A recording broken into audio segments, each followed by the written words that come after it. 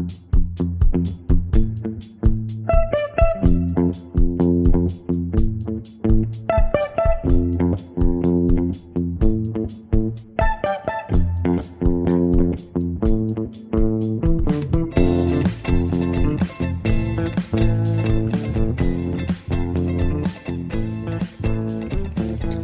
to The Gradebook, a Tampa Bay Times podcast on Florida education issues. I'm reporter Jeff Solacek here with editor Tom Tobin, and we will be looking at some of the highlights of this week, which have been many. How are you doing this morning, Tom?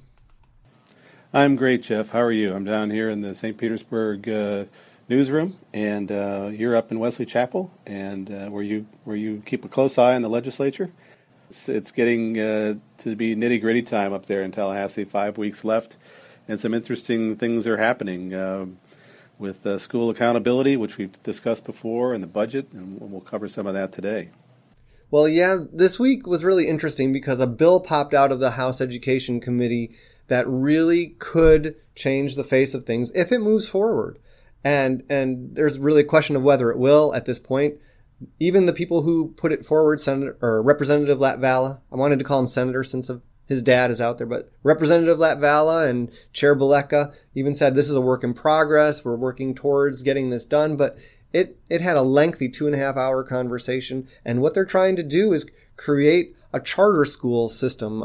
And they're talking about these charter schools that have a proven track record in low performing areas, poor neighborhoods, bringing them in, creating a $200 million fund to support them, and having them come in to those areas where schools, the traditional public schools, have persistently failed. Yeah, one thing I noticed too is one thing that would take out of the toolbox for school districts that have some of these troubled schools is the district managed option, where the district takes a turnaround school and attempts to turn around, and by changing maybe the principal, changing out the entire staff or almost all of it, and doing some other things, just a situation that's managed locally. And this bill would take that out as an option, right? That's right. That's one of the things that they talked about was these school districts, a lot of them have had the opportunity to improve, and they haven't done so. They pointed specifically at Pinellas County, and they referred to our great Tampa Bay Times Failure Factory series several times. They also referred to Jefferson County, where the State Board of Education recently mandated that they get rid of any sort of local option, and now they're moving to a full charter school system in that tiny county. They're going to only have charter schools there. And they're saying that, those places have had enough time. They're going to move to this charter school system or, an outside operator. Those are their preferred methods. And it didn't really go over so well with some of the Democrats on the committee who are saying, look, why don't we put more money into the troubled schools the way that you're talking about putting money into this new, they called it parallel system. And that kind of refers back to the old lawsuits over whether voucher systems can work or not in Florida if we're creating a parallel system. That would go against the Republican sort of ideal of not money doesn't solve the problem. You have to change the system somehow, right? It's really interesting that you mentioned that because that's exactly what the opposition was saying. You keep saying that money isn't the answer to this problem, but yet you want to take all this money and put it into this charter school system. And why not put it into the schools that are struggling? There's millions of dollars at play here. Like we mentioned, $200 million. And so if that's going to go to that charter school system, the argument is why not put it into the existing system and give those people a chance to really improve. The opposite side, and you really do have to ask yourself, some of these school districts have failed to show meaningful improvements year after year after year, no matter what they do. So why not give somebody else a chance? And that is the argument here. They want to focus on improvement and not focus on the system because the system, in their view, is broken. So another thing I noticed in this bill is that right now you can have a D grade at your school and still sort of stay afloat in the accountability system as long as you just have some incremental change. This would, anything below a C is kind of a huge red flag, and it would trigger a lot of things, right? I mean, this really tightens the screws on the system, or it would anyway.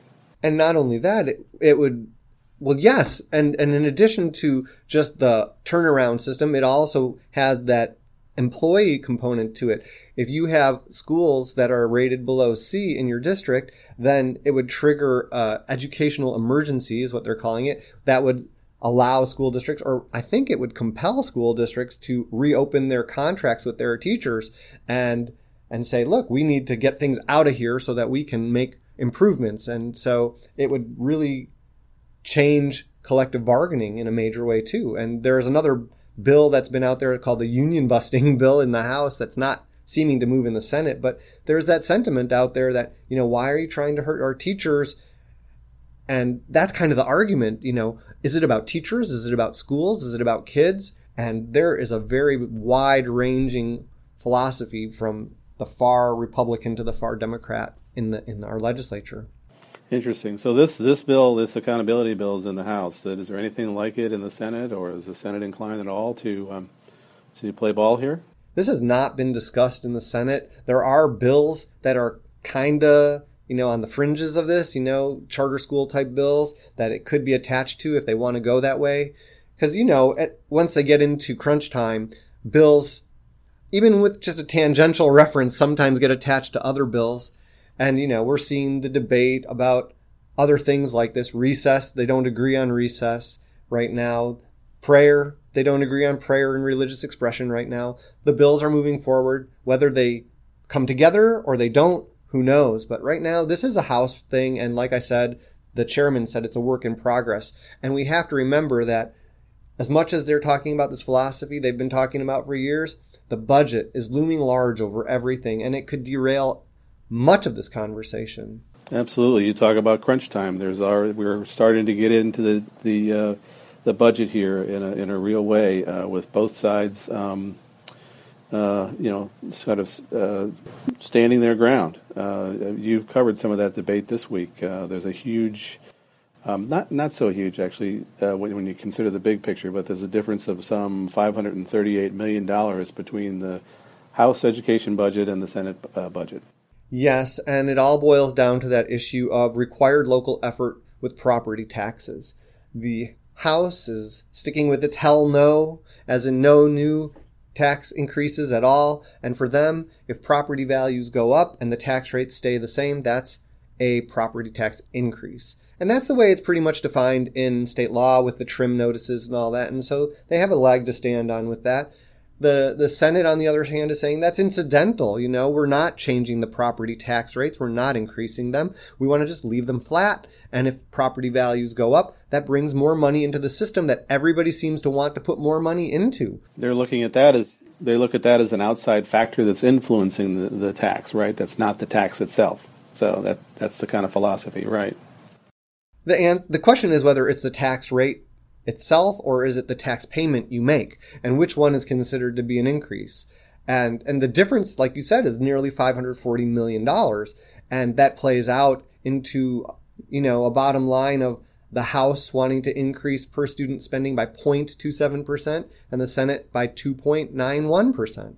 And that's a lot of money when you spread it out. There's a difference in how much they would spend on transportation, instructional materials, and all the things they say they want to go on. And when you look at the whole proposal of $200 million for the House charter school proposal, I kind of wonder if they would go with the Senate idea of just leaving the tax rate alone. That would create $500 and some odd million.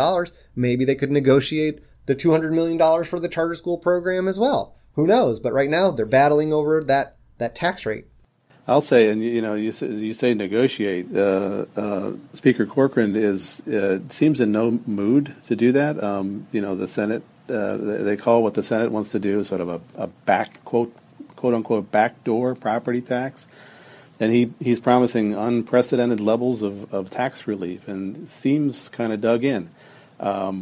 But again, this is you don't know how much of this is just posturing or how much is real. Well, that's the way it is with everything. The House wants to put a lot of money into the expansion of Best and Brightest, that controversial bonus for teachers, and they want to add principals to it. The Senate put no money in its budget for that. And, Senator Simmons, the chairman of Senate Appropriations for Education basically said, it's a starting point. We've got to talk. The Senate is usually the more deliberative body with 40 members. They need to be more collegial. The House is bigger, more confrontational usually. And we'll just have to wait and see, how much this political posturing, running for next office cycles plays in. The good news for teachers, Jeff, is that it looks like both chambers do want to do something pretty dramatic, and we've talked about this before. Pretty dramatic with the best and brightest. I mean, it's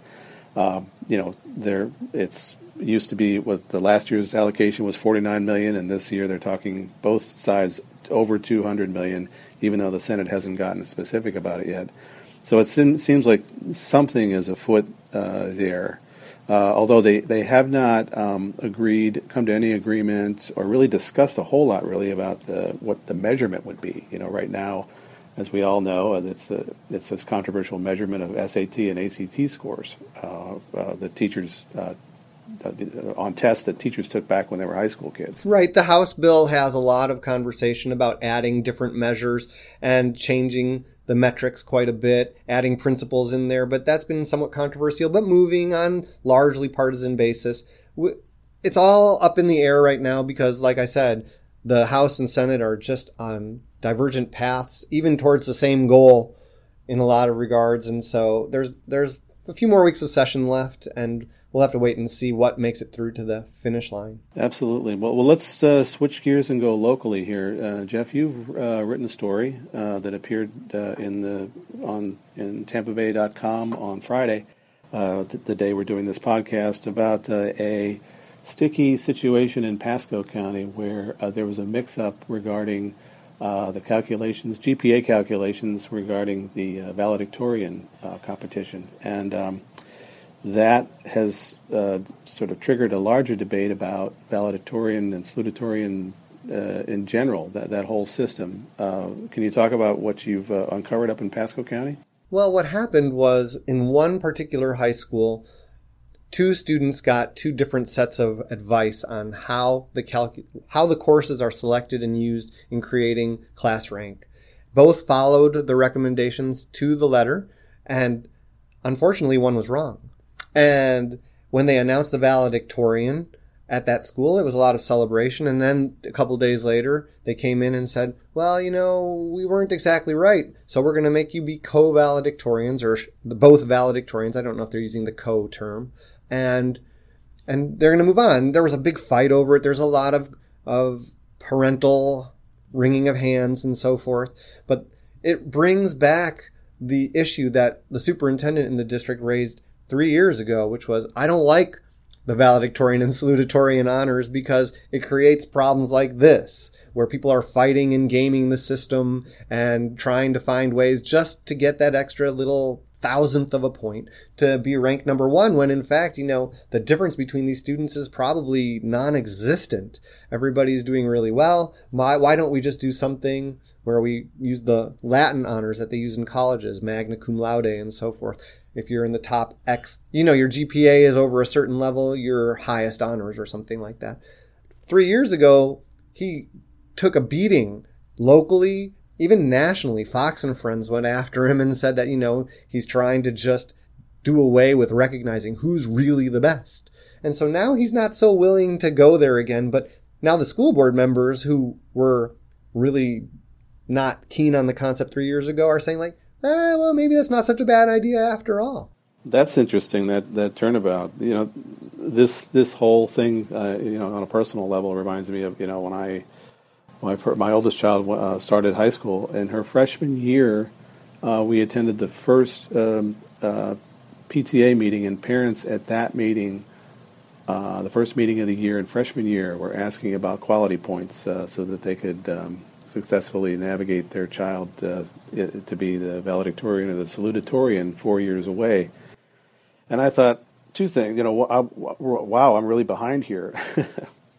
And also just at a certain point, there's a danger of it, all this not being about education anymore, but about, the recognition and about other things besides education. We know that a lot of students who are mired in this competition take extra classes, online classes, to boost their GPA and get a leg up on their fellow students. So it's an interesting dynamic. But as you mentioned, it gets caught up in this whole debate about competitions. Our kids can't hold up under the pressure anymore. The skeptical, this sort of kids these days argument aren't up to what they used to be.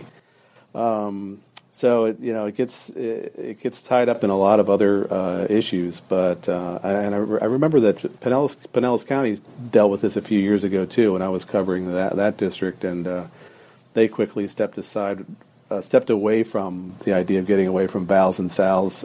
It's more than anything, I think it's just tradition. Families are used to that. There are some school districts that have done away with it, though. Citrus County, just to our north, has gone strictly to the honorifics, and been more than 15 years, I believe. And I talked to people at University of Florida a while ago, and they said, we understand how that works. There are some schools that just really think that valedictorians are important. You can get scholarships and so forth with that, so that makes it important. But on the other hand, a lot of them look at, the rigor of your coursework, the types of things you do outside of school. And so being valedictorian for the tenths or hundredths or thousands of points doesn't always make that big of a difference, especially to the major universities that a lot of these kids want to go to, because they are tops in their field, tops in their school, whether number 1, number 2, or even maybe number 10. So, Jeff, it's the time on our podcast when we talk about things that caught our eye during the week. Any stories or other issues that got your attention? Yeah, what caught my eye is prom dresses. Prom dresses in Duval County at a high school there, where the school put out a flyer talking about the dresses that girls should and shouldn't wear, and they showed different styles, low-cut backs and so forth, and they, I think, made the unfortunate choice of words in saying, like, this is what good girls wear. It caused a national blowback like you wouldn't believe. The school district apologized, said it's not our policy to say those things. That's not in our code of conduct or anything like that. They've gone back and forth, or they backed up on this quite a bit. But it's out there now, and it's still an internet sensation about whether the girls are good girls or not, depending on the prom dresses they wear. And I got nothing to say about it, but it did catch my eye. Oh my! It's always dangerous territory, the prom or the homecoming dance, and with adults trying to regulate things, including how the kids dance, which is kind of a losing battle. What about for you, Tom? What do you got? My my thing is a little more serious than prom dresses. We all heard a few days ago when the Trump administration announced its budget. There was one proposal up in Washington that kind of stood out on the education budget, and it was an after-school lunch program that where the new budget director, Mick Mulvaney, told reporters that the reason they were considering cutting it is because there was, quote, no demonstrable evidence, end quote, that it worked, that it increased student performance. One of our reporters, Colleen Wright, looked at that program this week, and it actually is not just an after-school program. It's actually a before-school program and after-school. Kids. It's from a federal grant called the 21st Century Community Learning Centers program, and kids arrive around 7:30 in the morning, and they don't leave the school until about 5:45, and the school sees them off with a hot meal. And one side benefit is for the parents anyway, is that it's after school care that is would be otherwise hard for them to pay for. Nationally it's a $1.2 billion program, but in our area, Pinellas County is the main user of this grant, with about 1,000 students involved at a cost of about $2 million. And then between our other three counties, Pasco, Hernando, and Hillsborough, another 1,000 kids participate. So it was interesting to get a local view of that. It's a national budget item that's on the chopping block, and we'll see now what actually goes through in the budget process up in Washington. It is very interesting because when they talk about numbers in the abstract, 1.5 billion sounds like a lot, but when you're talking about the individual student that it affects, $1.5 billion becomes maybe $3,000 for a kid who needs a place to stay after school and can get some extra help. And then it sounds more important that way, doesn't it? It does. We talked to some parents at two middle schools here in Pinellas County, Dunedin Highland Middle School and Oak Grove Middle School in Clearwater. And this is a very, very real thing to them that impacts their daily lives. And they were more or less pleading with the president and the Congress to take another look at this program. And on that very somber note, we will say thank you for listening to the Gradebook Podcast. We enjoy talking with you and hope that you will come back and have these conversations with us on our Facebook page, Tampa Bay Times Gradebook. Check out the news regularly on our blog, tampabay.com/gradebook. I am Jeff Solachek. And I'm Tom Tobin. Thank you again for listening.